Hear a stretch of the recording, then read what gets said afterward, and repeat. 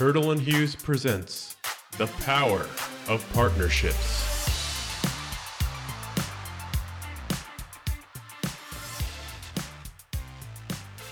Hi, thanks for joining us today. My name is Blake Barbero.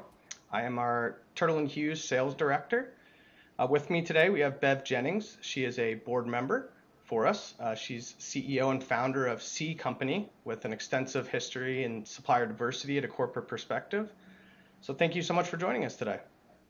Great. Thank you for having me. So I'll just start off with a simple question of why should a larger company consider working with a diverse supplier?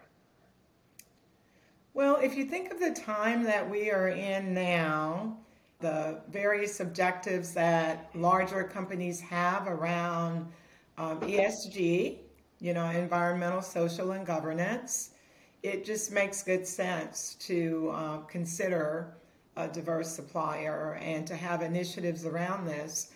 It's such a far reach when a company has programs in place to include diverse suppliers.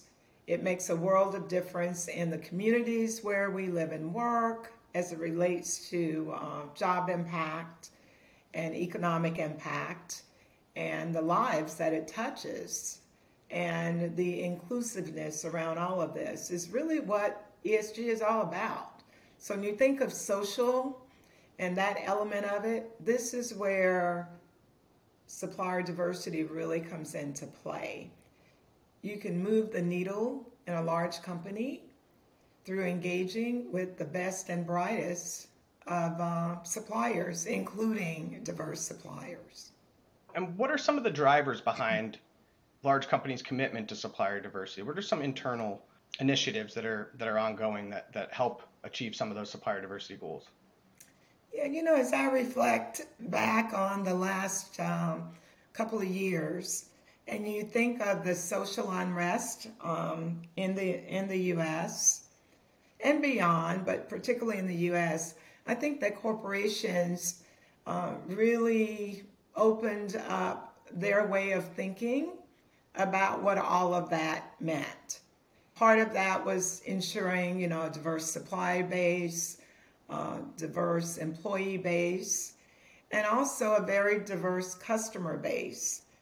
Because of that, I think the commitment has been fortified more than ever. There were always corporations that have been committed to supplier diversity for many, many years.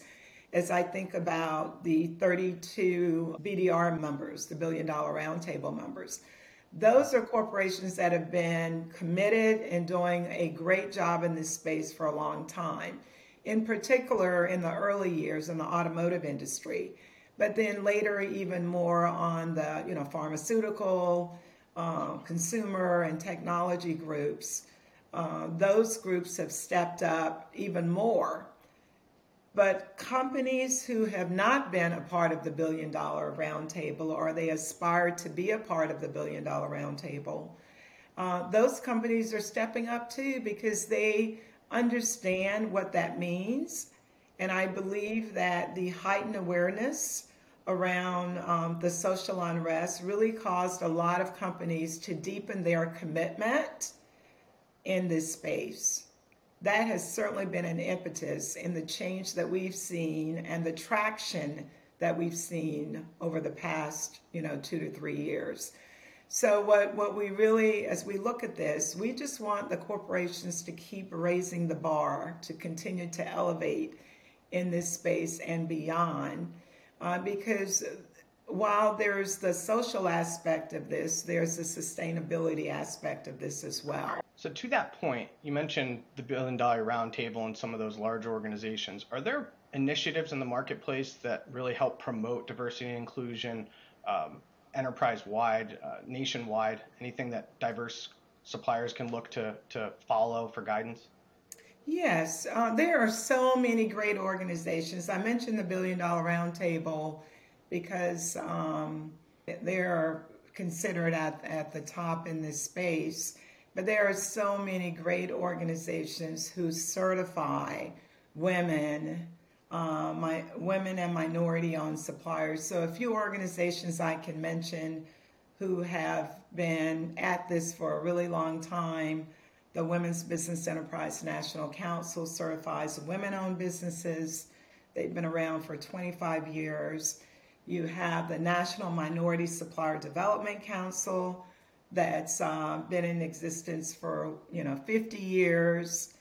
And then there are other groups who have come on, in the last decade or the last 20 years, such as Disability In, certifying those suppliers that are owned by disabled business owners. You have also the veteran side, National Veteran Business Owned Companies as well, NVBDC. That organization certifies veteran-owned businesses, and there are others that certify as well. And then NGLCC also for the LGBTQ business owners. And there's so many more. I just named, the ones that are top of mind and very visible. But there are many, many other organizations who are at it on the front line every single day, advocating for these businesses, ensuring they have access to opportunities. There are regional partner organizations and affiliates who actually do this certification. They're on the front line, engaging, supporting these businesses every day, and they help corporations with the supplier development aspect of this. Corporations don't certify these businesses. They really depend on these organizations to be able to do that and to know that they are working with suppliers who are indeed in those categories. And so it takes an army, and my hat's off to all of these organizations who just do such a great job, and the many others that I didn't mention, but also helps, on the small business side as well. So yeah, there are so many committed organizations to this, but we have so much more work to do. How much, from a procurement standpoint, does supplier diversity really have in procurement's decision making? I think that most of the corporations now have goals, spend goals, as well as inclusiveness goals as part of their ESG objectives. And if I were to say, I think that I know that diverse suppliers, because they are generally smaller than, let's say, a really big company, they're very nimble, they can be a lot more flexible. I find them to be extremely competitive, and they can respond so much more quickly in many cases because the overhead is generally less. So they are ripe for opportunities as those come up after they've been vetted and they get to know the corporations. I always encourage everyone, do your homework, make sure you know what corporation you're going after, study them. There's so much information in the annual reports and other information in LinkedIn, and find out what companies are doing that you can stay on top of what's going on in those companies. So I would say that, when it comes down to all things being equal, sometimes, not always, but sometimes it can be a tiebreaker where a diverse supplier might be awarded business if all else is equal in terms of cost, quality, competitiveness, service, and all of those very important factors that corporations consider as they're doing business, each and every day. Absolutely. So once a diverse supplier, registers on a supplier diversity portal or what have you with a larger firm, what can they do to better position themselves in front of that company once they're one of thousands of diverse suppliers that are registered in a very large network? What are some things that they can do to separate themselves in the eyes of their target company? Great question, Blake. I wish I had the magic bullet on that, but I can tell you from my years of experience kind of what sets some suppliers apart versus others.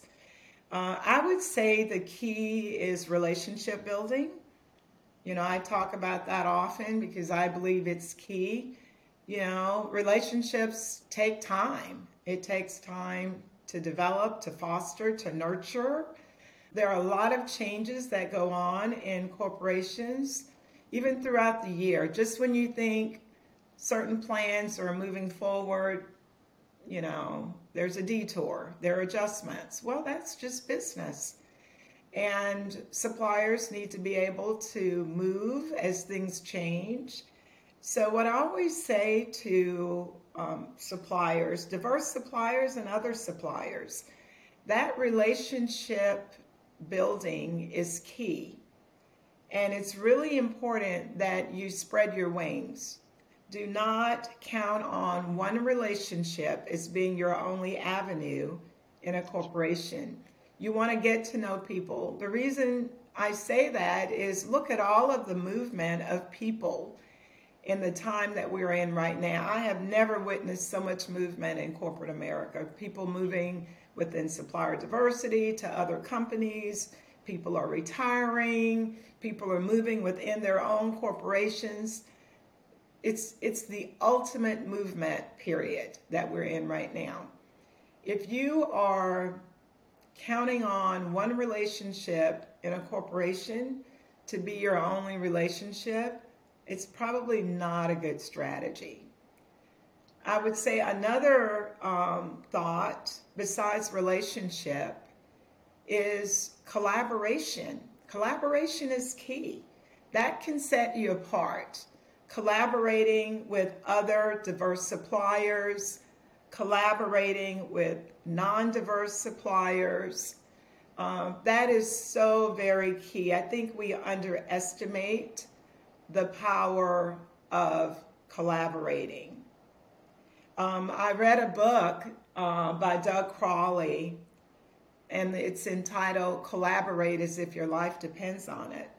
Well, I say that is so very true because, business is life, life is business. And being able to, and I encourage everyone to read that book because I've learned so much from it. And in there he talks about the 5 C's of collaboration, which I won't get into.